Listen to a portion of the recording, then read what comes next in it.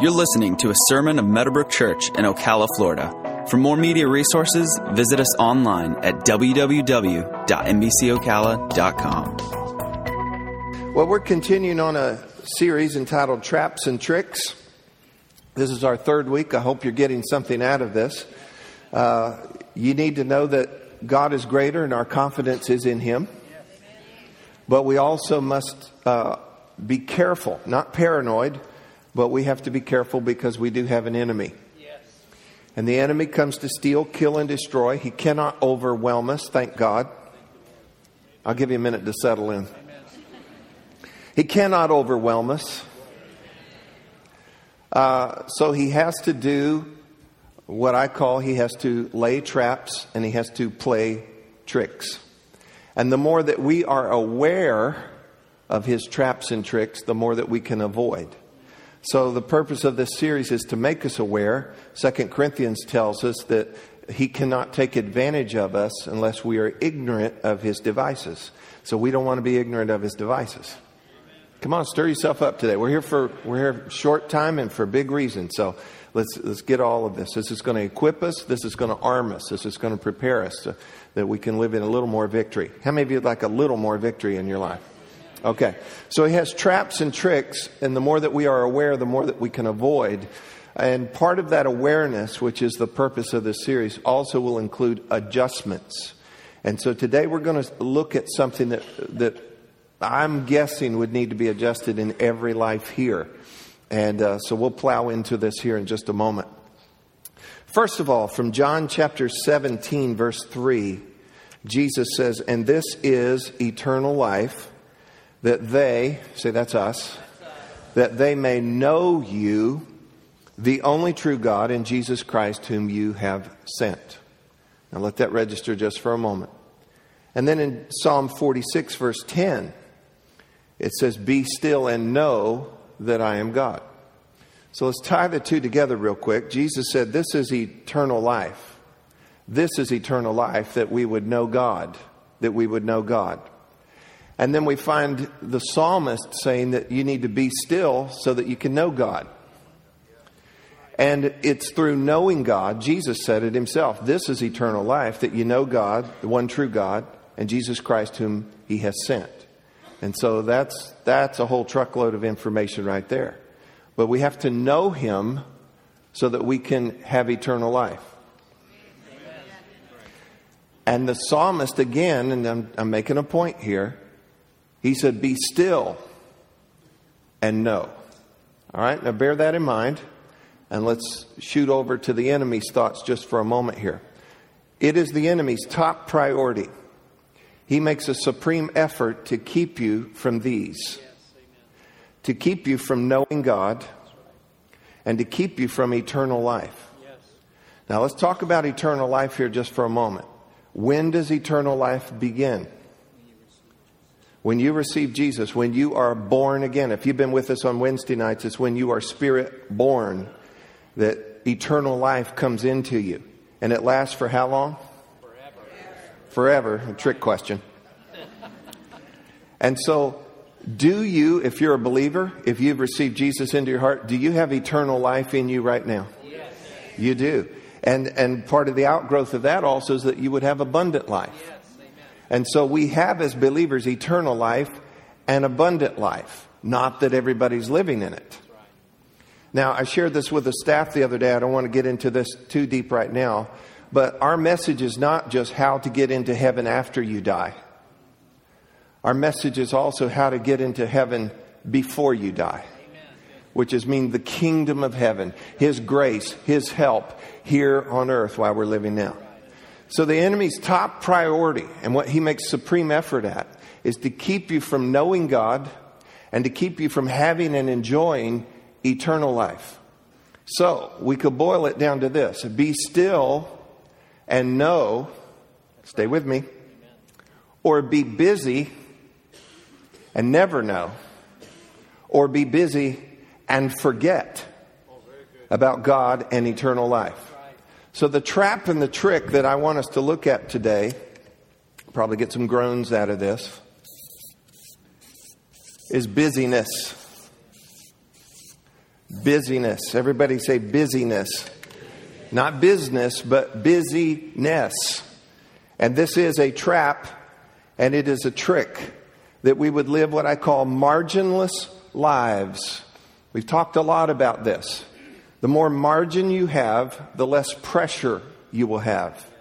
The less margin you have, the more pressure you will have. If you live and lead a marginless life, so busy, so overloaded, overspent, everything else, you live with pressure constantly, and you are hoping and a praying that just one thing doesn't go wrong, because if one thing goes wrong, this whole thing could collapse like a house of cards. You cannot afford to live a marginless life. We've got to have margin in our lives. Oh, church, that was pathetic. Come on, we have got to have margin in our life. And the more margin that we have in our life, the less pressure we have in our life. And I meet too many people, far too many people that are heaven bound, people that love God and God loves them, that are living under such pressure. And a big part of their pressure comes from this trap and this trick called busyness. Now, busyness comes, and let me just describe it a little bit as if you didn't know what it was, but so that we can take some good pictures of this, so to speak, and fully understand what's going on. Busyness takes place when we are thinking that we can get everything done, or thinking that we have to get everything done, or knowing that we can't get everything done, but we don't know what to do about it. Busyness is your enemy. Busyness is your enemy. It's the enemy of intimacy. Intimacy with God and intimacy with others. It's called Martha's disease.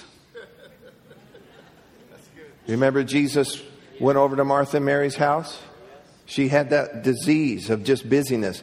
In Luke 10:40 and 41 in the Amplified Bible, here's several of the comments. Jesus commented that she was overly occupied and too busy. She was distracted with much serving.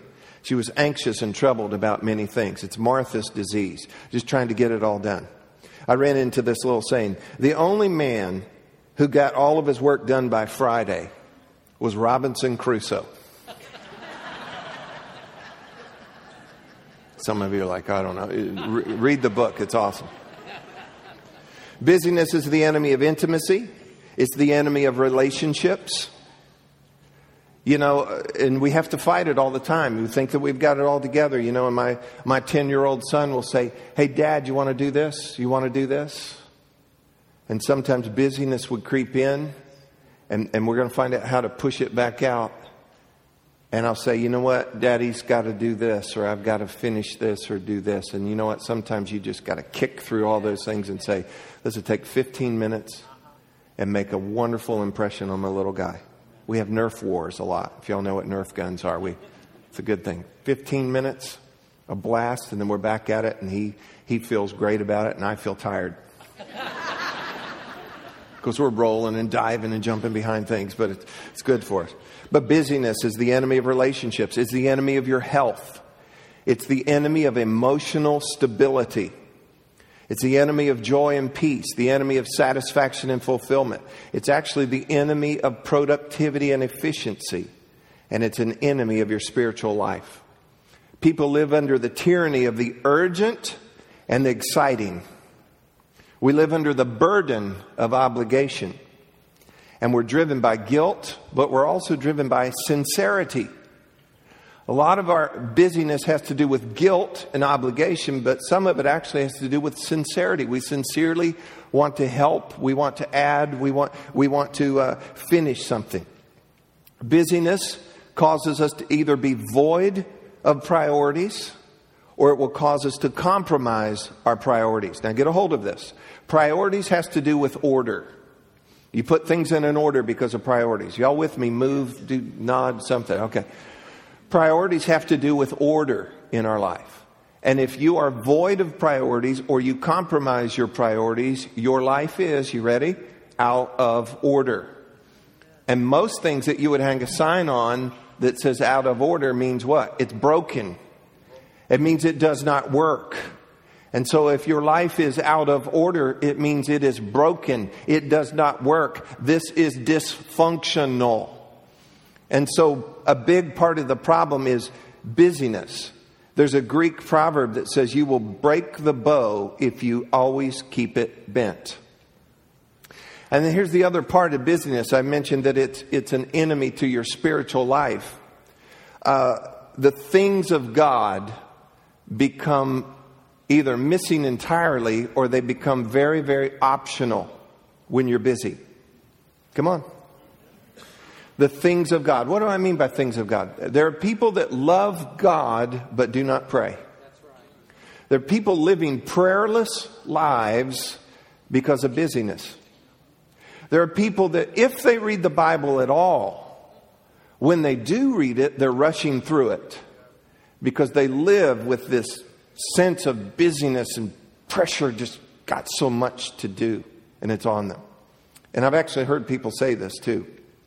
They'll say this: we've been so busy, we thought we would give ourselves a break and just skip church.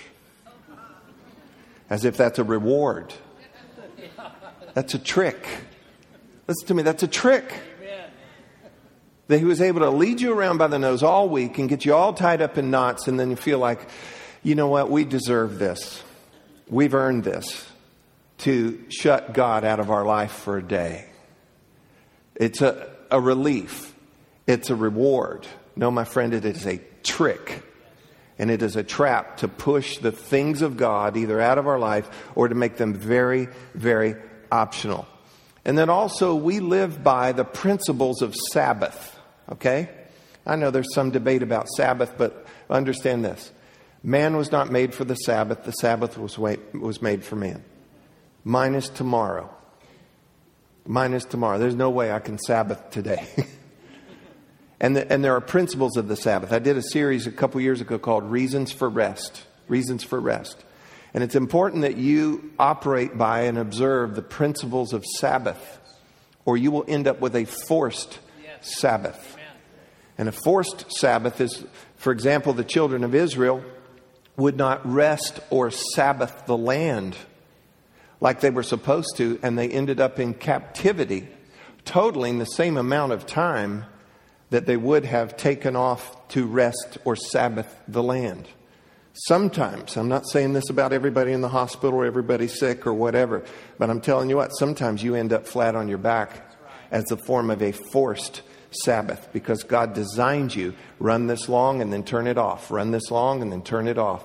And that's not my whole purpose this morning, but you know what? You'll blow right past. If you are too busy, you're going to blow right past the principles of Sabbath, which God put in His Word for a reason. Amen.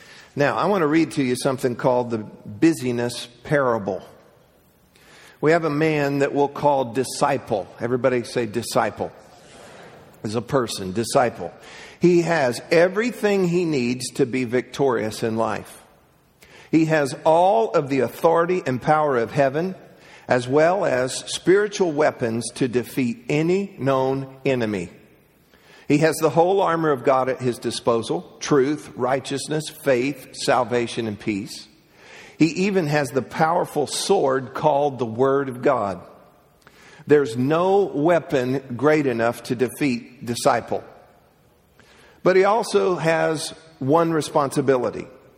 He must dress himself each morning, putting on the whole armor of God. On the other hand, there's a dangerous enemy that we'll call enemy. Everybody say enemy. He knows that he's no match for disciple. Okay, you getting the picture here? He can't penetrate the armor that disciple wears. Enemy must then devise a plan to defeat disciple. Therefore, he appoints one of his fiercest commanders to devise a plan to destroy disciple. This commander's name is busyness. Busyness goes to disciple one day and says, hey, I don't want to coerce you to do something evil. I don't want you to commit adultery. I don't want you to murder someone. I don't want you to lie or to steal. In fact, I only want you to do good things. So let's get busy doing a lot of good things.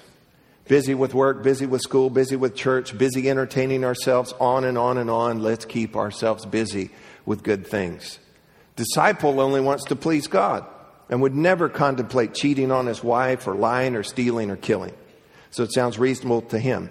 He gets busy doing a lot of good things, totally involved in church, working hard to provide nice things for his family, going to football, soccer, theater, anywhere and anything that makes him feel better about himself.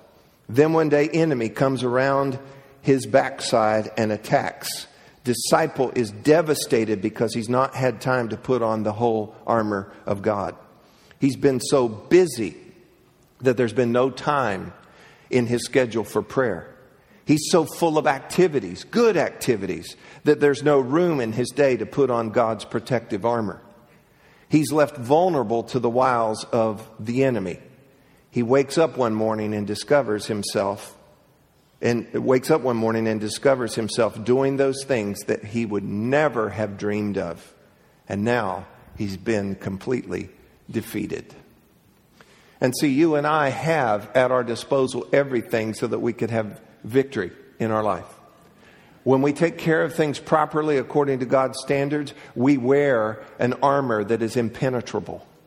We have the sword of the Spirit. We have help from heaven to live in victory. Come on. But the thing is, we leave half of it. You know, in my mind, I almost picture it, that we've got a place to hang it all up. Now, personally, I think we wear it all the time. But for the sake of the picture here, I think there's discipline that we go through on a daily basis to make sure that we are dressed in full armor every day. Amen. There's never a day that you don't need your full armor. That's right. Come on. Amen. I mean, there's never a football game that we decide we're not wearing helmets today. We're not going to wear cleats today. Just wear those flip-flops. And you're laughing because that's foolish. Yes. But yet in our day-to-day life, we feel like things are going fine for me and I'm busy. Yeah. And we don't even take the time to put on the armor of God, which I'm going to be teaching on later in the fall, I'm pretty sure, because it keeps coming up. But we don't take the time to do that, and we think, I would never do this and I would never do that. And the enemy knows I cannot get through that armor. And I can't even get near that sword. And I know that the help that he has, but you know what? There's some level of participation and cooperation on our part. That we start leaving off our handle and not wearing our cleats. And I don't need the shield today. And sword of the Spirit, that thing's kind of heavy. I'll just kind of leave it behind. And you know what? Before you find you're naked and defeated, so to speak, by the enemy. And the enemy loves to use busyness.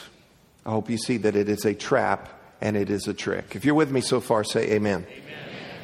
So why are we so busy? Let's look at this a little bit. Why are we so busy? First of all, it is the nature of our times and our culture. I have said this for years, that the tragedy of our culture is the pace of it. Everything is so fast. In 1850, was anybody here alive in 1850? Okay. In 1850, the average American slept 9.5 to 10 hours every night. Now we are approaching, our average is just under 7 hours a night. And there's a lot of reasons for it that we'll look here, but it's the pace of our culture that we keep on going. The acceleration of time, the compression of events, and technology. Technology, there's more to see and there's more to do. I can remember as a child, certain time at night that the TV, they sang the national anthem. I think Mylan shared about this when he was here too. National anthem, and then it went to color bars and that was it. And if you woke up in the middle of the night, there was nothing to watch. And board games were bestsellers. And people slept more. But this is coming on and that's coming on, and we've got, we've got internet and we've got all of these things, and there's so much to see and there's just so much to do. And so technology that was supposed to actually help us get some of this stuff done so we could have more time and be less busy has now just filled up our time, and we're busier than ever. So first of all, the nature of our times and culture. Second of all, unresolved emotional needs. Some of you didn't want me to bring this up.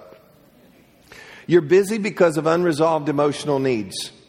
It doesn't allow a person to rest or to be still. They've got this idea, I have to stay busy. If I'm not busy, I feel guilty. Now, don't anybody raise their hands, but some of you this morning, let this register. If you're not busy, do you feel guilty? Now, I know some of you could lay by work all day long and it doesn't bother you at all. But for some people, there's this built-in kind of thing that I've got to stay busy, I got to stay busy, I got to stay busy, got to stay busy. Or you feel guilty. Unresolved emotional needs. Here's another one. Unrealistic expectations. And it's, I can get it all done. I can do this. I can get it all done. Or let me bump this a little bit further. I'm the only one that can do this thing right. Yes. Yes. Come on. And it's the trap and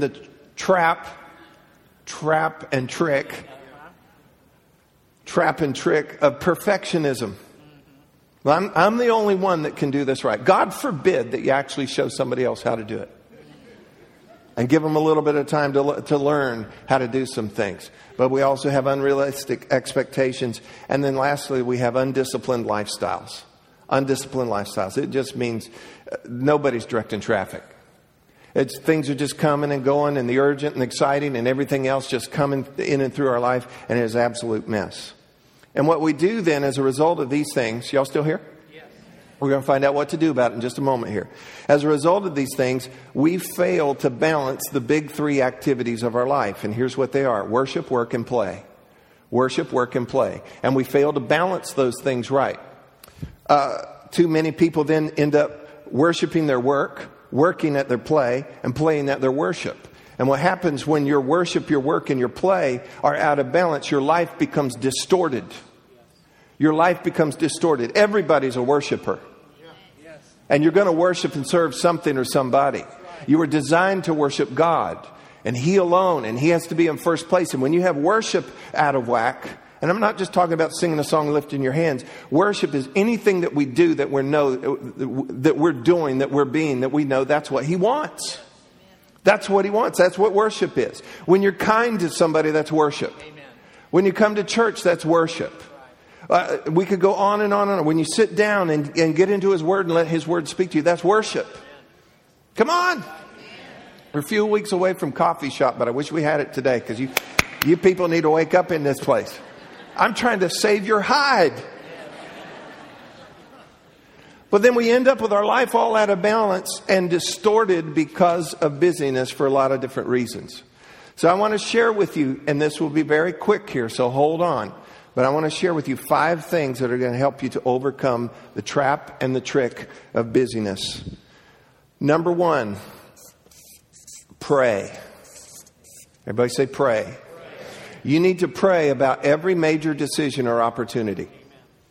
You need to pray about every major decision or opportunity. I am appalled and shocked by the number of believers I'll talk to, and they'll say, I'm trying to decide this or this. And sometimes I feel almost facetious asking. I'll say, well, have you prayed about it? Maybe I should. You think I should? I'm going, you mean you're coming to ask me what I think? Asking me what I think. I hardly know your whole life. There's one who does. Amen. And you haven't asked Him. So for every major decision or opportunity, you should pray. Everybody say pray. And then be led by peace or lack of it. There'll be a leading. God will help you, and you'll know, you know what? I've got a real peace about doing this. And you've got to perfect this, because you can shoot and miss sometimes too. And sometimes there's a lack of peace. And here's what you pray for, ultimately. This is what you're asking for, wisdom. Wisdom. Wisdom always asks this question, what is best? What is best? And when you think what is best, you have to think about results. What is the end result here? What is best? And good is the enemy of best. Good is the enemy of best. Listen to this. Good is filling our lives with our actions. Best is finding and fulfilling God's actions for our life. You can live a life of generalities, or you can live a life of precision. I'm hoping this is sinking. You can live a life of generalities, or you can live a life of precision. You can live based on good ideas, or you can live based on God ideas. And let me tell you something. Whatever God reveals, He will empower. And whatever He empowers, He will bless. And He reveals when you ask Him. And you ask Him in prayer. And so, God, I don't know what to do. Or, God, I've got these 3 things. Help me decide what to do. I've got an opportunity. I've got a decision.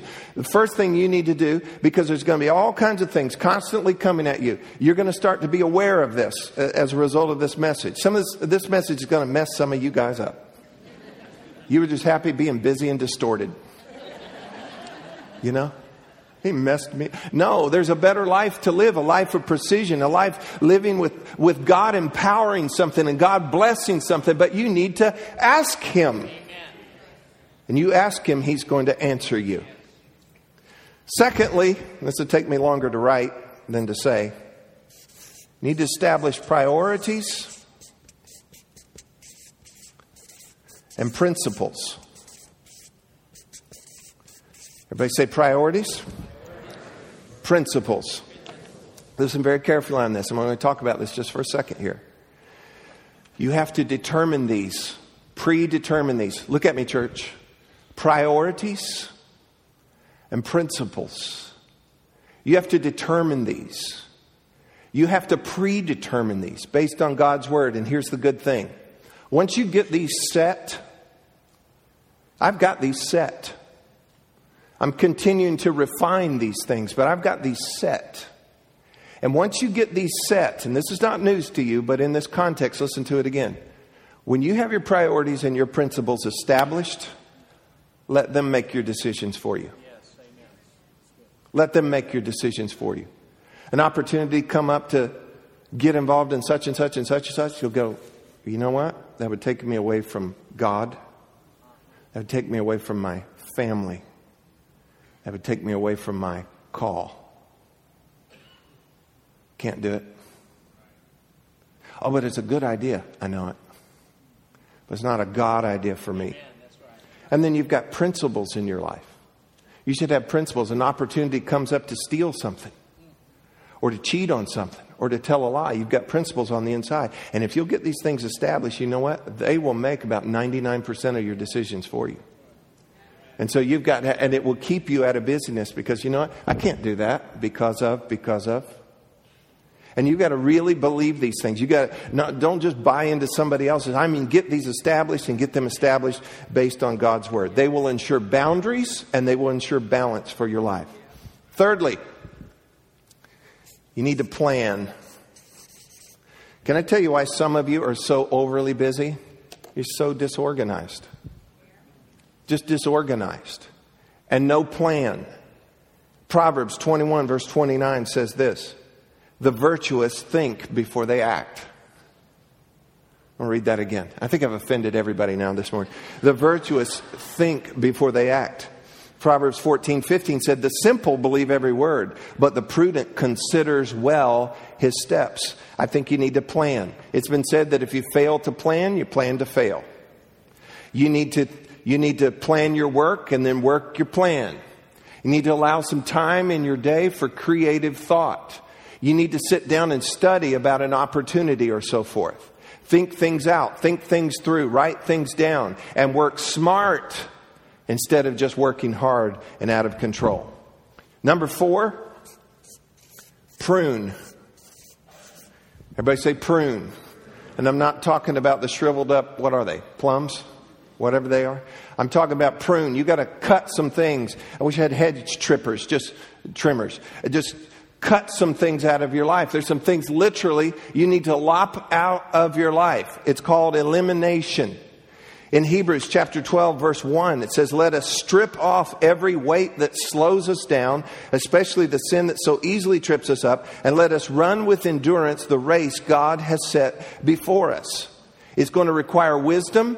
It's going to require courage, and it's going to require grace. A good friend of mine, though, Keith Moore, he says this way. If you will be more selective, you will be more effective. And we've got to prune some things out of our lives. Well, I don't even know where to begin. I'll tell you where to begin. Pray. Check out your priorities and your principles. Work out some kind of plan, and you're going to realize this doesn't belong, this doesn't belong. You know, there's some things that massage your ego that really don't need to be a part of your life. And I have to be careful just accepting invitations, because what I've come to realize, it took me a long time to do this, but if I'm invited to go somewhere to speak, guess what else I have to do? Prepare and travel. It's just like Thanksgiving dinner. We rush in and we eat it in 20 minutes. But Mom and Grandma have been working on it for weeks, planning, shopping, cooking, preparing, doing all those things, and then we come in and it's gone. Right? And I got to realize, I don't know if I want to plan, shop, cook, and then clean up for all of this.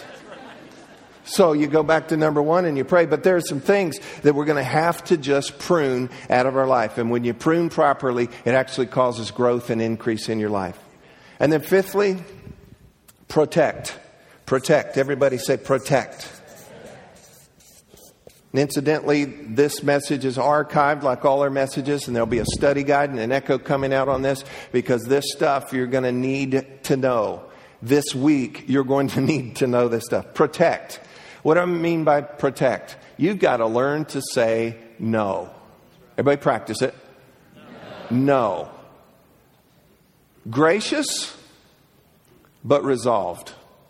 No. And there's a way to do that. And let me just talk just out of my own life as I'm working to do this. It's hard to say no because there's so many good things and good people. But at some point you just got to say, you know what? I can't shoehorn another thing in here without cutting into margin. And I love margin because I hate pressure. And sometimes people are just wanting to cut more and more and more of your margin. Come on, will you do this for us kind of thing? And you have to be very prayerful and careful about it. But you've got to learn to say no. When you say no, you're actually saying yes to your priorities and to your principles. And you're saying yes to what is best. Caution. Because we're trying to do all these things, I guarantee you what the enemy will use. Urgent things and exciting things. You're starting to get things in order, and guess what? Something urgent or something exciting. And these things are constantly coming at you. Urgent things and exciting things. Because the enemy wants to load you back up again. And I promise you, you can get this all in order. And you can get your life clear and get the distortion and the busyness and the out of balance out of your life. And you're in a practice of praying. You live by priorities and principles. You plan. You've pruned. You protect. I promise you the enemy wants to load you back up again. He wants to eat away at your margin. None of you have ever done this before. But sometimes people will consolidate all of their bills and credit cards. But then they fail to cut up their credit cards and close other accounts. And because of lack of discipline and because of urgent things and exciting things, before you know it, not only do they have their pile that they consolidated, now they've filled up everything else again. And that's what the enemy wants to do with your life and with your time and with your energy and everything that's involved in with you. He wants to overload you. Now listen to this, and I'm about to close. Study Jesus.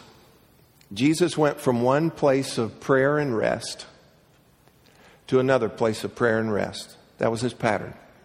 He did incredible things in between. He was never stressed.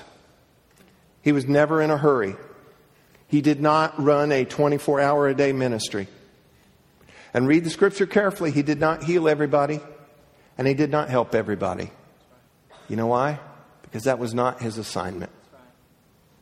He said, I only do the things I see my Father doing, and I only say the things that I hear my Father saying. Jesus set an example for us of going from a place, we've got it all backwards. He went from going from a place of prayer and rest to a place of prayer and rest with incredible things in between. Never stressed, never hurried, just doing what his assignment was. Here's the wrong mindset, and then I'll give you the right mindset. The wrong mindset is this. There's never enough time. There's too much to do. The pressures, responsibilities, and circumstances are keeping me from balance. Here's the right mindset. Get a hold of this. God will provide all the time and energy I need if I will seek Him first and let Him guide me. I want you to say this with me. God will provide all the time and all the energy that I need if I will seek Him first and let Him guide me. I'm going to do it one more time. God will provide all the time and all the energy that I need if I will seek Him first and let Him guide me. Let me close with this scripture. Ephesians 5, verse 15 through 17 in the New Living. It says, so be careful how you live. Don't live like fools, but like those who are wise. Make the most of every opportunity in these evil days. Don't act thoughtlessly, but understand what the Lord wants you to do. And if you'll take and apply these things and put Him first, trust in the Lord with all your heart and don't lean on your own understanding. In all your ways acknowledge Him, and He will direct your steps. He will smooth your path. I don't want to live a life of generalities that we're so spread out all over everywhere. I want to live a life of precision.